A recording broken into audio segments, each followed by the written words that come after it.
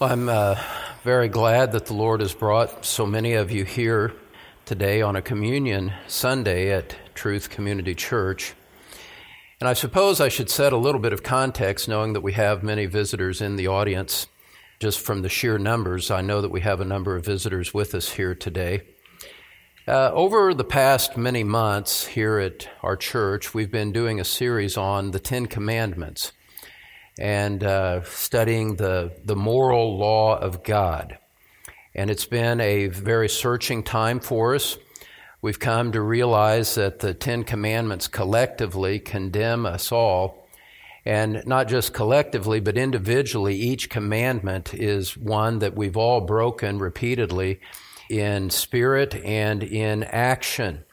And that's what the law is designed to do. It is designed to show us our need of a Savior and to convince us of our unrighteousness, our sinfulness.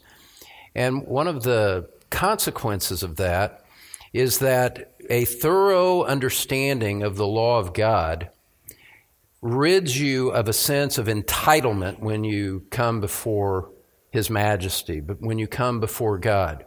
Because we need to understand and need to have deeply impressed upon us by the Spirit of God that we're all lawbreakers. We're all guilty before Him. There's none of us that are going to go to heaven because we were good enough. I say this with a broken heart. The reality is that a lot of us in this room are not even going to go to heaven at all because we have a false sense of what Christianity means. And deep in our heart, there's this sense that we're actually good enough to go to heaven because we've never seen the law of God properly applied to our soul. It's very humbling, and it's been a very humbling time for us over the past few months as a church to walk through the law of God and just see how far short we fall of the glory of God. I think we've done the first 7. We have 3 more to go. And the 10th commandment against coveting is by far the one that is most searching and condemning of them all. And so we don't even realize how sinful we are. And that makes it difficult to appreciate what the Lord did for us at the cross, which is what we are remembering in communion as we remember His body and blood as we take communion at the end of the service. And so I just want to impress upon all of you, and just for the benefit of those of you that are visiting, is that there is a context in the life of our church which brings us to the Lord's table here today.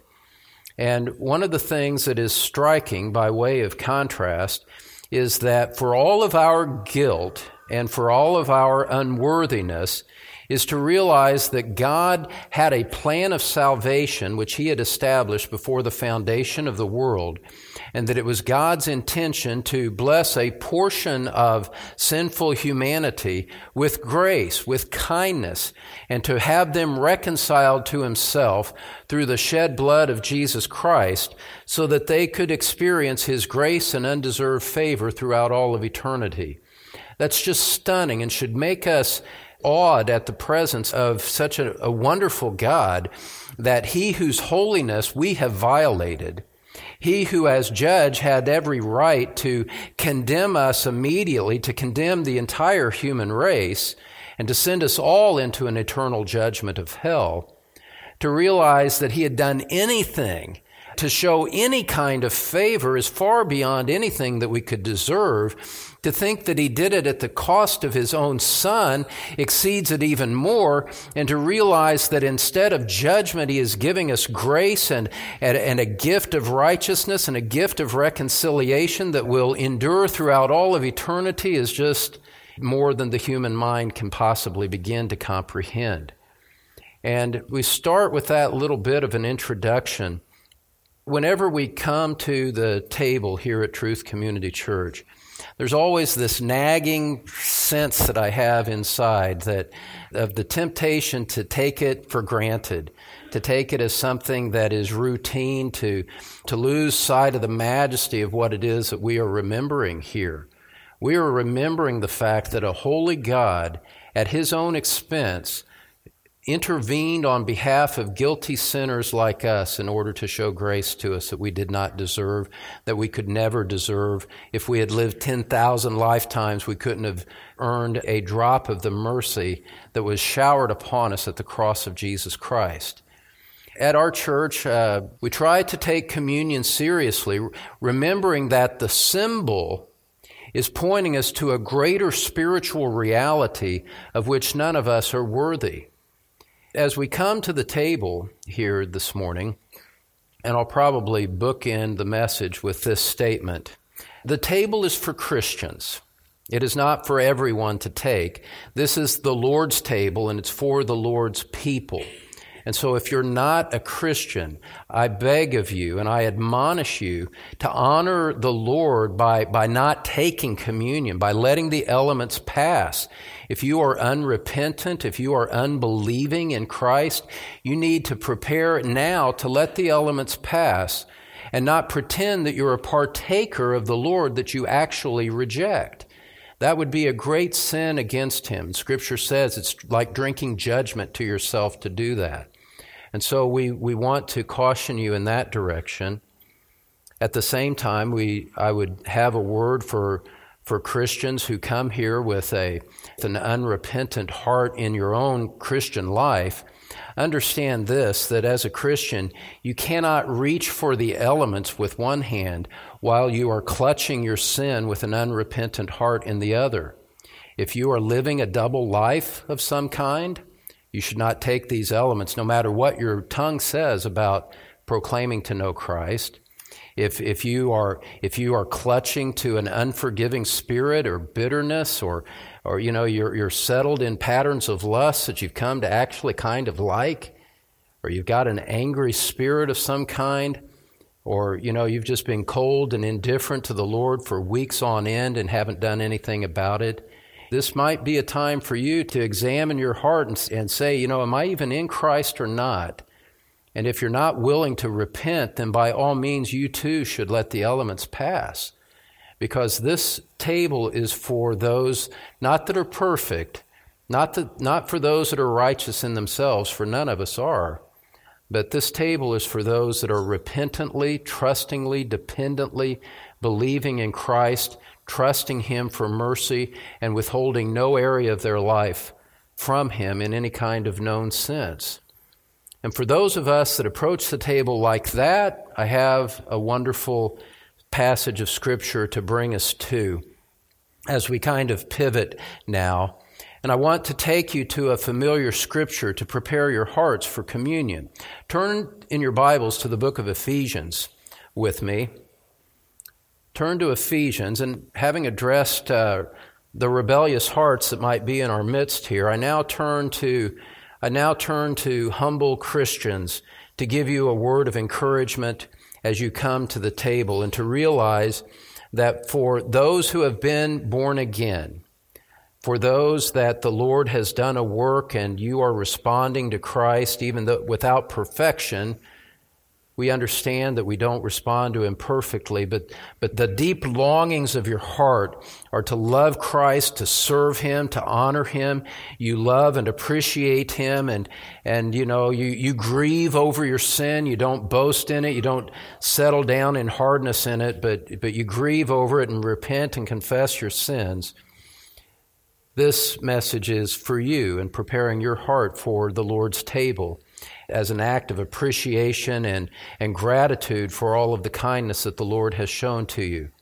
For you, I'm here to remind you today that our Lord God, that this holy God, this wonderful Lord Jesus Christ, He is favorably disposed to us. He is favorably disposed to His people. He saved us in order to sanctify us, to set us apart, that we might be a people that are devoted to His worship and praise. And what better time to be gathered together, devoted to His worship and praise, than when we remember how He laid down His righteous life in order to redeem us. And for earnest Christians, for repentant Christians, I understand, because it's true for me too, it is easy to get discouraged as we see the remaining sin in our lives. We see how easily we stumble. The book of James says we all stumble in many ways, and we don't want it to be like that, and yet we do. Just yesterday, I was out for the briefest of walks in our neighborhood, and I noticed a house that I hadn't seen before, hadn't noticed it. There's this really big house in our neighborhood. You know what I did in response to that? I coveted after that house.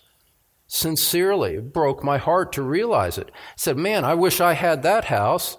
And I had just completing the preparation for the 10th commandment, which says, you shall not covet many things, 7 things that are listed there. And it says, you shall not covet your neighbor's house.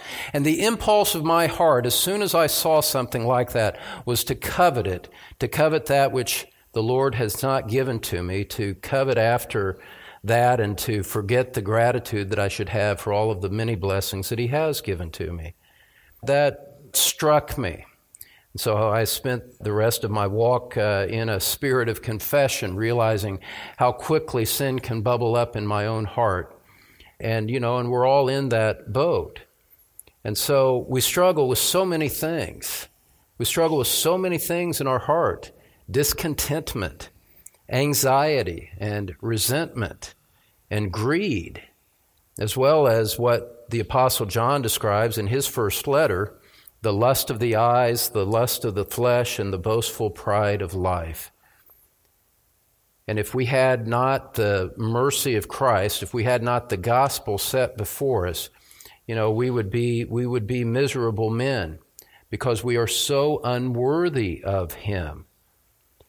And yet, as Scripture says, Ephesians 2:4, but God, for reasons known only to Him, for reasons prompted only within His own holy essence, and nothing about us, not even our faith, prompted God to love us. God, for His own reasons, has set His love on us in the Lord Jesus Christ in such a way that we can come and enjoy fellowship with Him, that we can find joy in Him, that we can find rest and forgiveness and a cleansed conscience in Him in a way that is totally undeserved, but which we receive gratefully as a gift. And so what we're going to do is use the first 2 chapters of Ephesians, obviously in a very much a panorama sense, the first 2 chapters of Ephesians to see all that God has done to reconcile us to Himself, all of the love, grace, mercy, kindness, patience that He has shown to us despite our sinful condition. What He has done in Christ shows us that He is favorably disposed to His people, that He designs our blessing. And our response to that is to praise Him and to serve Him and to repent of sin and to look to Christ alone for our righteousness. And so that's what we want to do here this morning. And we're going to start with a sense of the praise of God and then move on to the power of God. The praise to God starts in chapter 1, verse 3. And I'm going to read this long section through verse 14, which in the Greek text is 202 Greek words, and it is one single sentence. It's an amazing piece of Greek literature, and it's divided up in English. They break it up into sentences, but in Greek it's only one sentence, showing that the Apostle Paul, once he started on this topic, he couldn't stop. He had so much that he had to get out that his words just tumble upon one another in recognition of the greatness of God and the greatness of His salvation. It's a passage that is triune in nature, Father, Son, and Holy Spirit. It's a passage that tells us so much about the different works that the Trinity has done on our behalf, and it comes from the full heart of an apostle writing under the inspiration of the Holy Spirit. So we'll begin in verse 3, where the Apostle Paul says, "Blessed be the God and Father of our Lord Jesus Christ, who has blessed us with every spiritual blessing in the heavenly places in Christ, just as He chose us in Him before the foundation of the world, that we would be holy and blameless before Him. In love, He predestined us to adoption as sons through Jesus Christ to himself, according to the kind intention of his will, to the praise of the glory of his grace, which he freely bestowed on us in the Beloved. In him, that is, in Christ, we have redemption through his blood, the forgiveness of our trespasses, according to the riches of his grace, which he lavished on us. In all wisdom and insight, he made known to us the mystery of his will, according to his kind intention, which he purposed in him, with a view to an administration suitable to the fullness of the times, that is, the summing up of all things in Christ, things in the heavens and things on the earth. In him also we have obtained an inheritance, having been predestined according to his purpose, who works all things after the counsel of his will, to the end that we who were the first to hope in Christ would be to the praise of his glory. In him you also, after listening to the message of truth, the gospel of your salvation, having also believed, you were sealed in him with the Holy Spirit of promise, who is given as a pledge of our inheritance, with a view to the redemption of God's own possession, to the praise of his glory. Now, throughout this passage, there's two things that I just want to say by way of overview statements. Throughout this passage, you see the sovereignty of God and salvation being emphasized. Salvation was God's idea, it was God's gift, and it was a gift that he determined to accomplish before the foundation of the world. And he determined before the foundation of the world who the recipients of that gift would be, without regard to anything good or bad that anyone had done. That's what it means. You know, he did it before the foundation of the world. And so you see the term predestination being used. God determined beforehand what the destiny of men would be. And this is his sovereign prerogative. God is holy. And those of us that have sinned and violated against him, we have nothing to say against that. It is a mark of the sinful, rebellious heart of men that they would object to God's sovereign prerogative to save whom he wishes according to his own desires. And so we need to keep that in mind as we go through this. But secondly, as we consider these matters of salvation, I want to draw out before you, as we've done often here from this pulpit, the fact that all of salvation is to the praise of the glory of the grace of God. And just as there is a reference to the threefold person of the one Godhead, there is a threefold recognition of the praise that is given to Father, Son, and Holy Spirit in this passage. Look at verse 6. You must see this to understand this passage at all.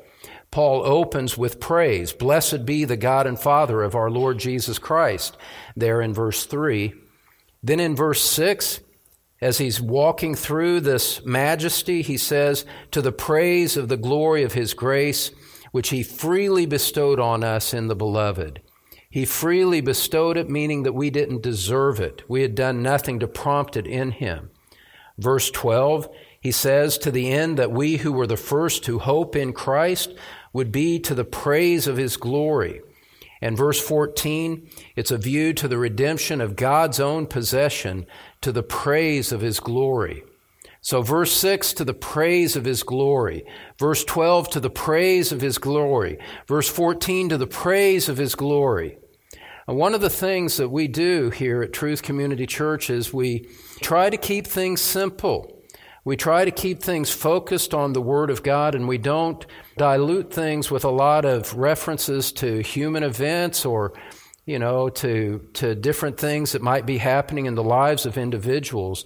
We do that for a reason. We do that so that we would not detract from the glory of God as we gather together for corporate worship. That our eyes are looking up vertically as we examine His Word. There's a reason why we do that. It is because we want everything to be devoted to the praise of the glory of this holy God.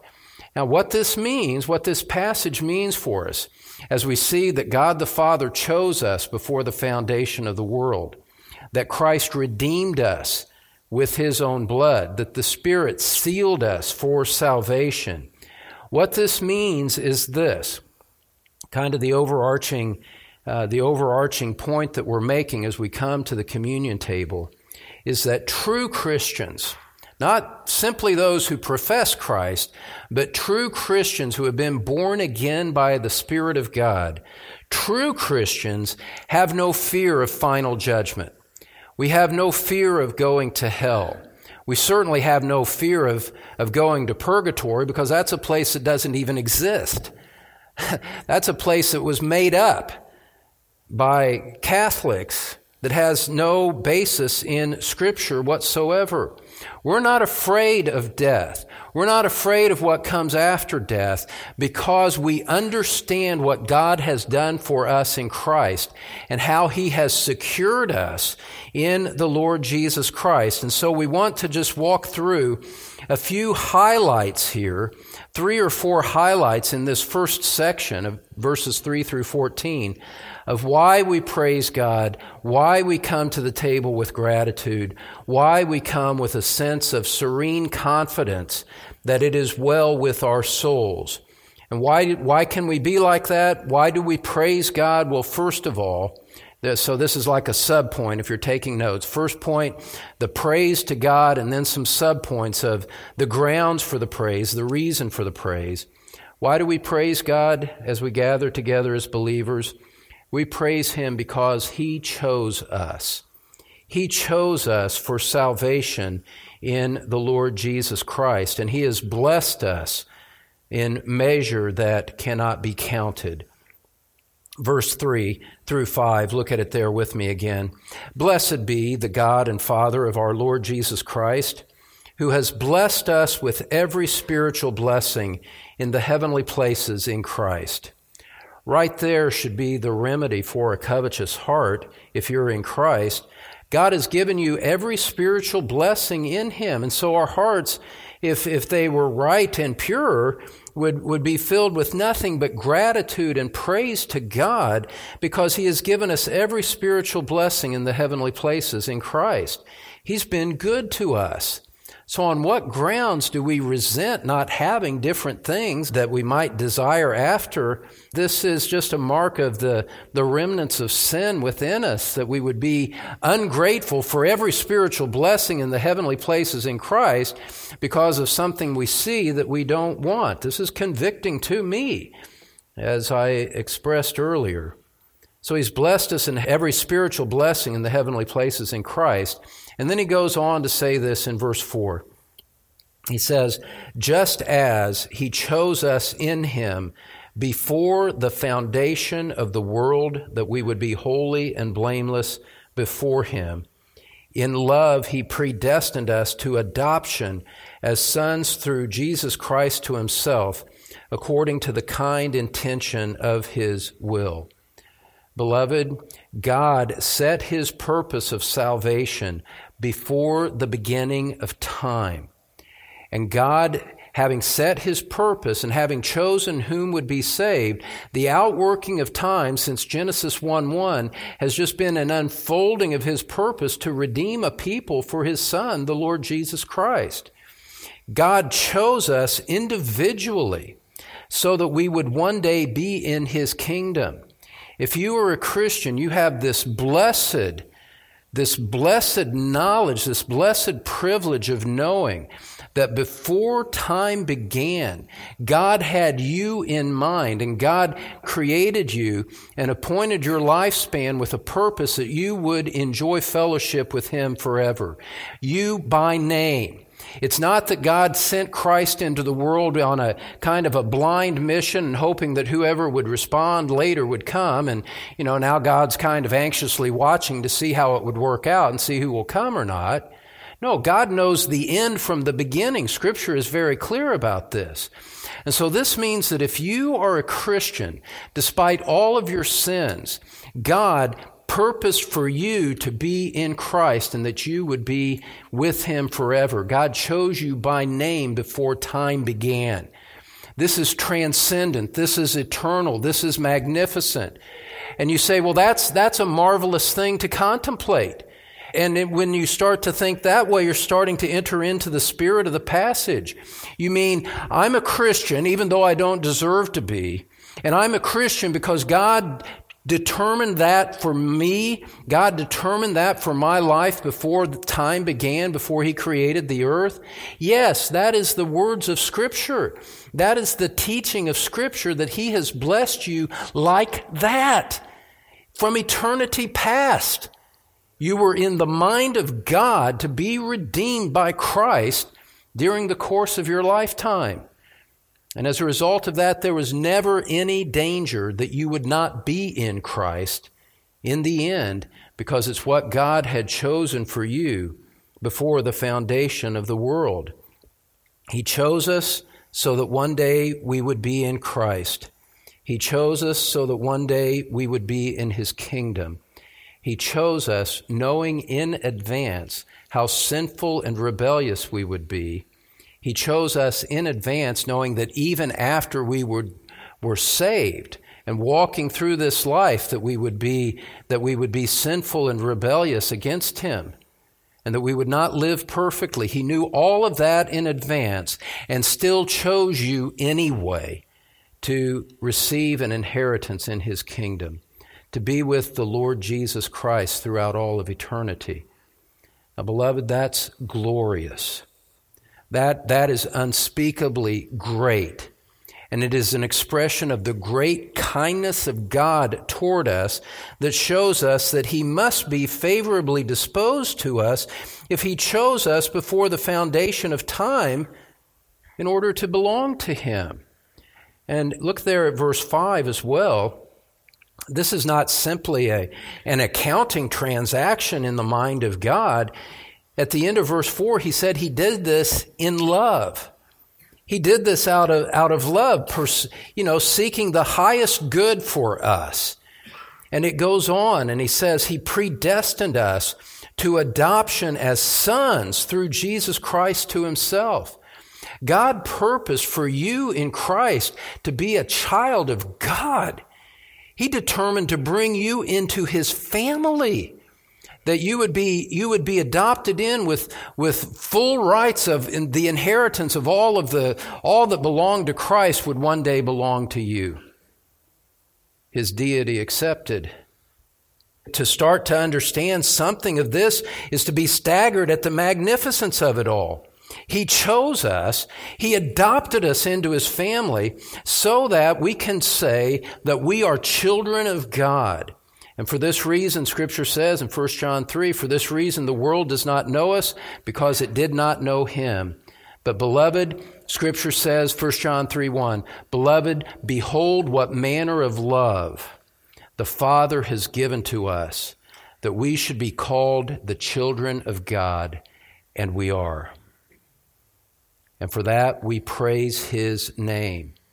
And go further and take it and work it out into what it means for your daily life here today as you're walking through difficulties, struggling with temptation, dealing with difficult family or different matters that, all of us face. Step back from all of that. You can't begin to understand the purposes of God in those difficulties until you remember the big picture of the gospel of Jesus Christ. You must view all of that through the lens of the fact that God chose you and saved you in order to deliver you into His heavenly kingdom. And as a result of that, when you see that overarching eternal perspective, you realize that in the midst of your difficulties, it must be true that God is favorably disposed toward you, even though it seems like your circumstances are set hard against you. Don't interpret the goodness of God through the lens of the difficulty of your circumstances.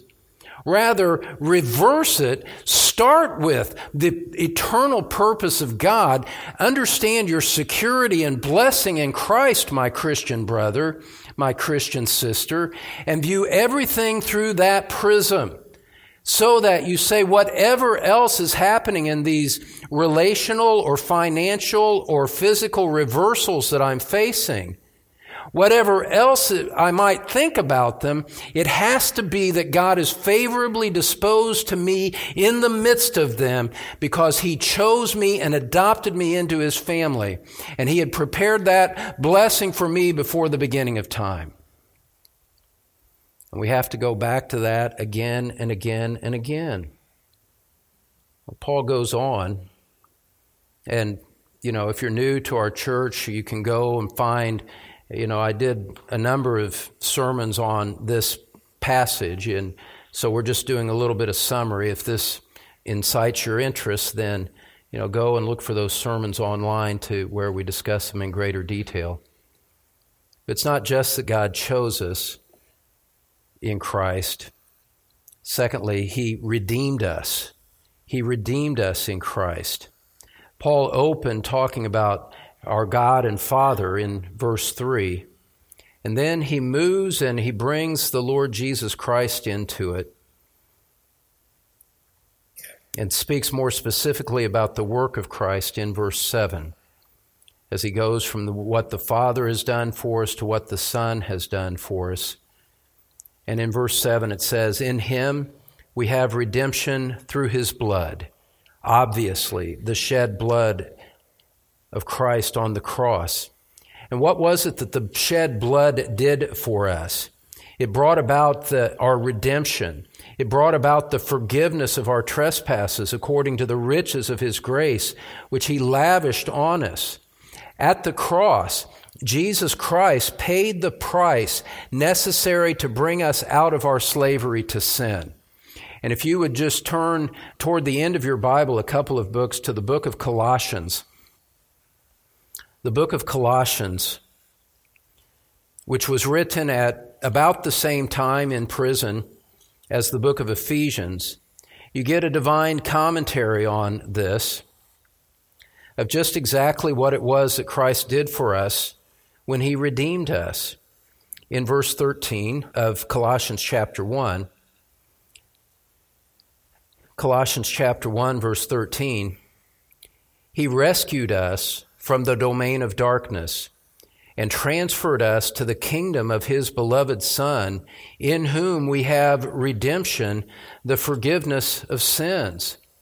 Scripture describes fallen, unsaved men as being in multiple bondages of slavery.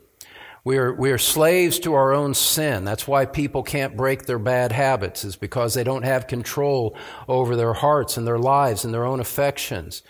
Scripture describes us as being bound to Satan, blinded by him, and in a place of complete spiritual helplessness, having no ability of our own to respond to God, having no ability to give ourselves new life, having no ability as a natural man to overcome the supernatural bondage in which Satan was holding us, and the supernatural bondage of the power of sin. Beloved, you and I were lost and hopelessly helpless. Hopelessly helpless. And what had God appointed? What had Christ done? Redemption through His blood. At the cross, the Lord Jesus Christ secured your salvation. He made it infallibly certain to occur. That's why He could say, "It is finished."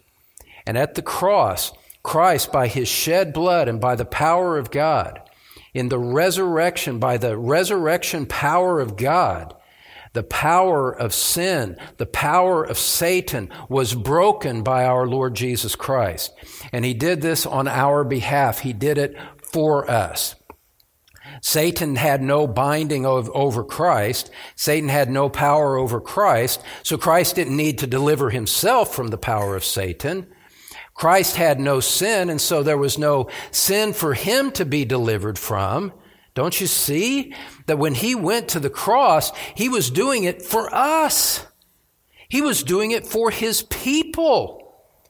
And why would He do that? That's the question of the hour. Why would Christ do that? Why would God the Father choose us and adopt us into His family?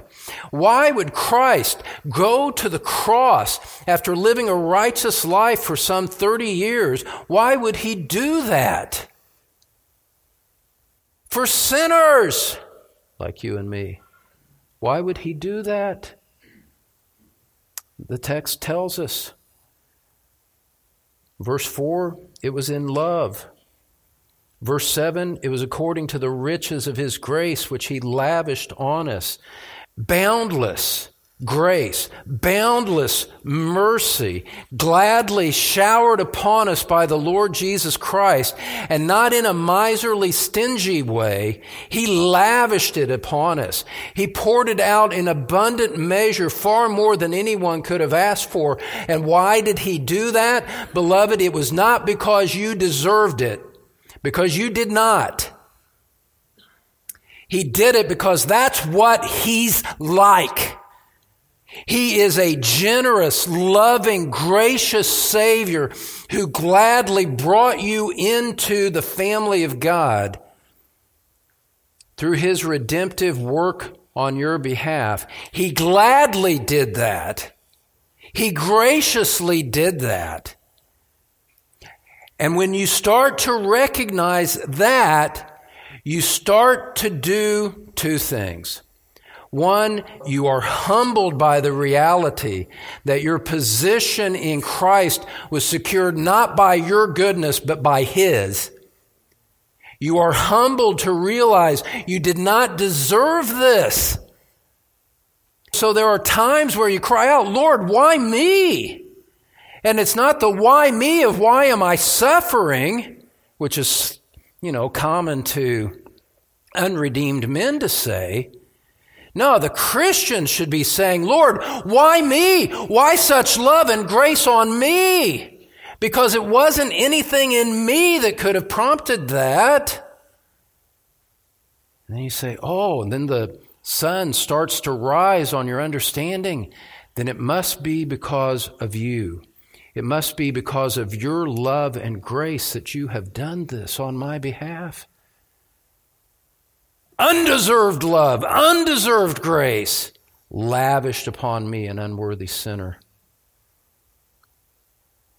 And so, when that starts to form in your understanding, you praise God.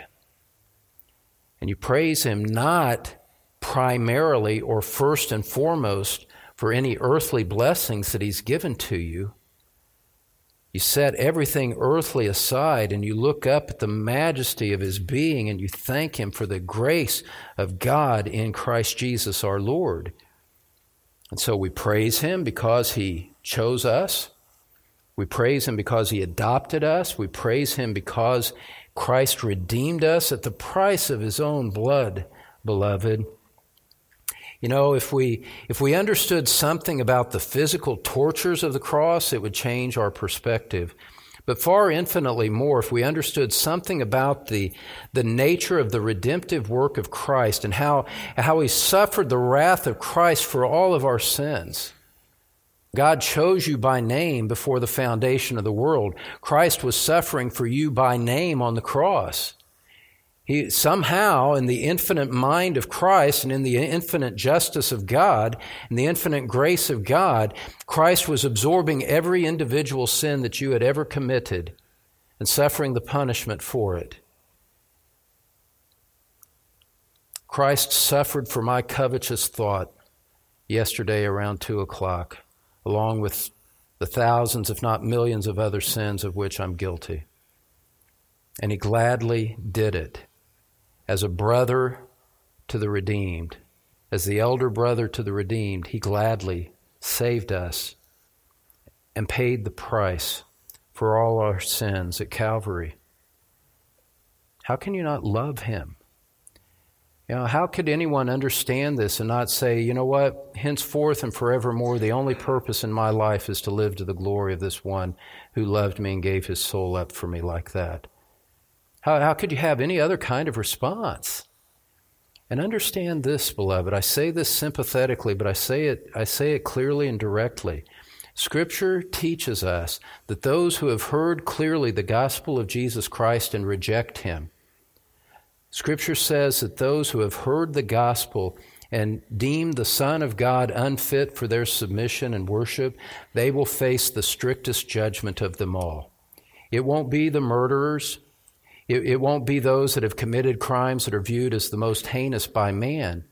In God's eyes, the most heinous crime that you can commit is to hear about the gospel of Jesus Christ, to hear and see set before your eyes the glory and majesty of His holy name, the majesty of His person, the majesty of His work, and then to reject that and say, I will not have that man reign over me. I will be my own.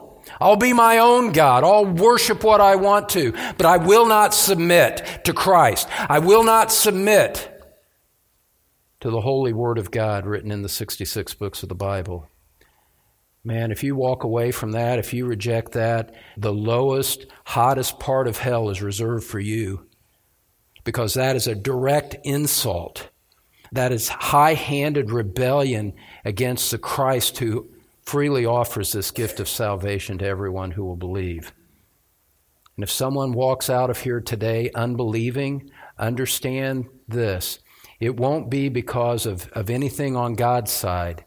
You'll walk out unbelieving. You'll walk out rejecting Christ because of the sin and rebellion in your own heart. And you will face accountability before a holy God for that. And so if I were you, I would repent right now. I wouldn't wait to the end of the service. You should bow your heart now and say, Lord, I see how clearly I've rebelled. I see how clearly my life has been against you. Have mercy on me, the sinner. Yes, I've done all of these wicked things in my flesh, but I see now that my greatest sin is vertical. I've ignored you. I've rejected Christ. I've mocked Him. I've treated Him as unworthy of my time and attention. God will hear a cry for mercy like that, beloved. Jesus said, come to me, all you who labor and are heavy laden, and I'll give you rest. There is no unwillingness in God for you to be saved. The unwillingness is found in your own wretched heart if you walk out of here and are not a Christian. Well, there's one more aspect here, and I'm just going to leave it here. We'll save the rest for another time. God the Father chose us, adopted us. Christ the Son redeemed us with His shed blood. Then we see the work of the Holy Spirit and the kindness of the Holy Spirit to us as well, in that He sealed us. Look at verse 13, where it says this. It says, in Him, that is, in Christ, you also, after listening to the message of truth, the gospel of your salvation, having also believed, you believed in response to the work of God. You believe, your faith, beloved, I'm going on a little tangent here. Faith, true saving faith, is an indication, is the evidence in your heart that you've been chosen by God for salvation. The fact that you believe in Christ, truly believe in Christ, is one of the initial marks that you've been chosen for salvation.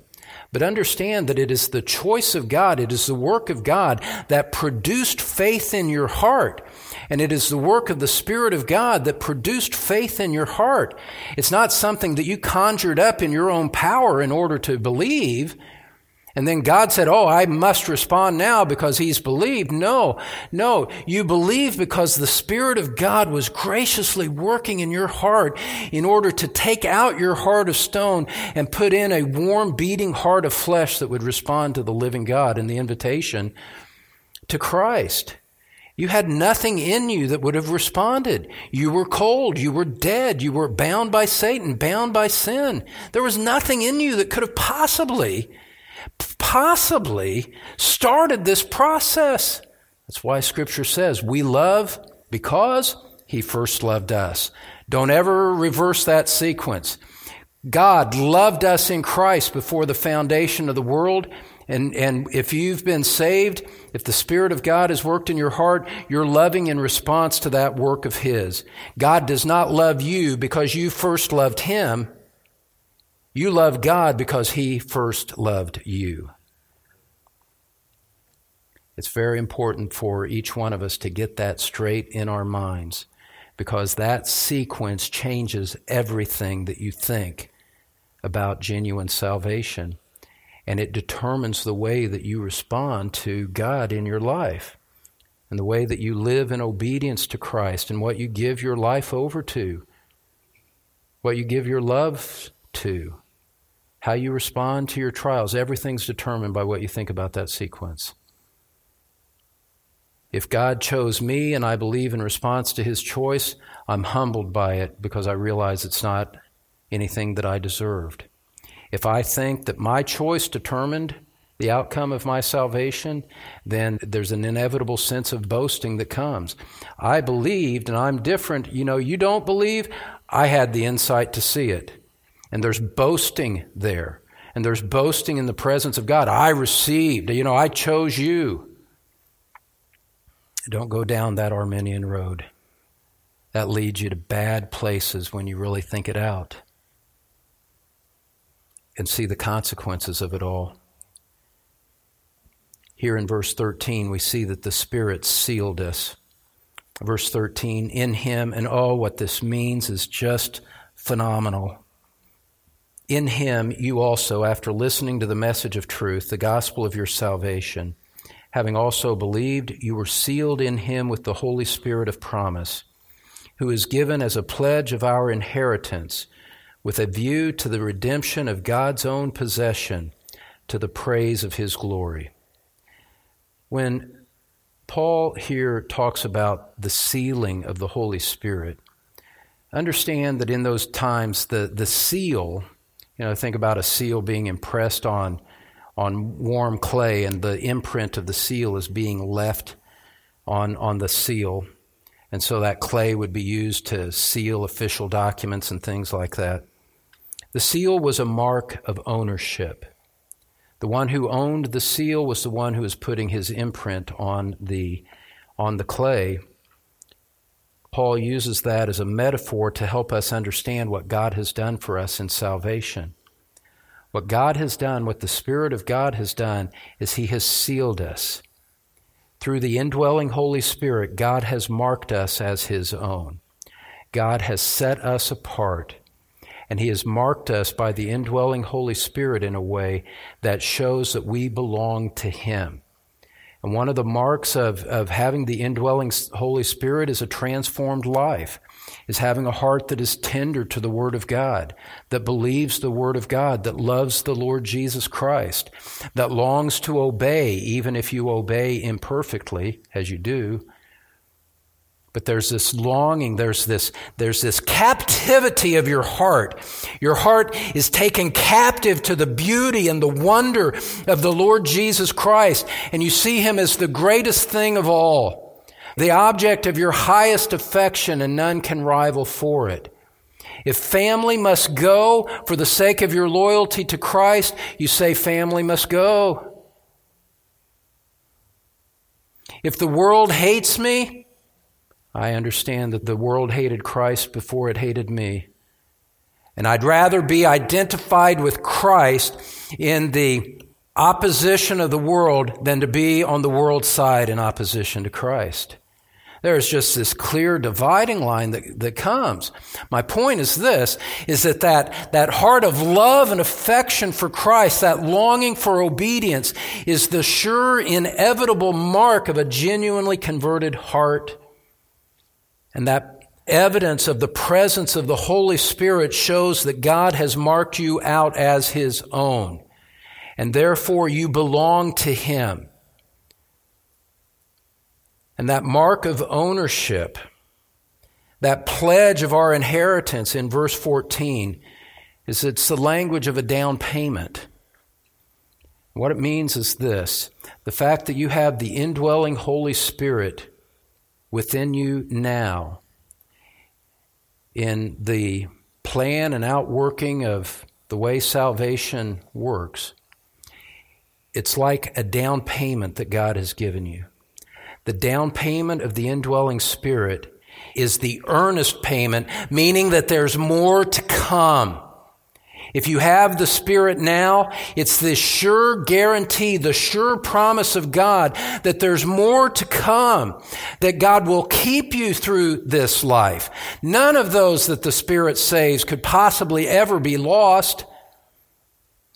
God will keep you through this life. God will bring you safe into heaven. You will be in His eternal kingdom, enjoying the riches and glory of Christ forever and ever without end, having been made perfect in Him, glorified, the presence of sin thoroughly banished, no more tears, no more sorrow, no more pain, no more temptation, utterly removed from all of the effects of sin, glorified, made like Christ, and being with Him throughout all of eternity.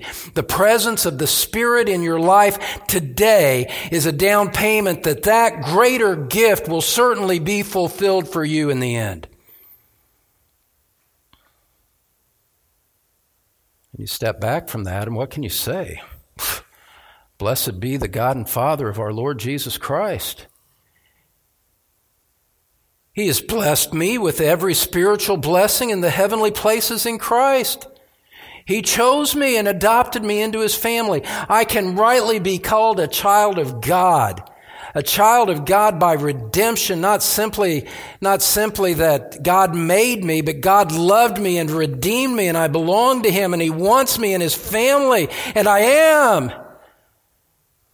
And then when Christ was on the cross, He was doing that for me. He loved me and gave Himself up for me, Galatians 2:20 says.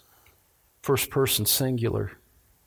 And the Spirit indwells me and is keeping me and is sanctifying me. And even though I'm unworthy of it to this day, God has set His love upon me like that, so that I am fully assured that He is favorably disposed to me.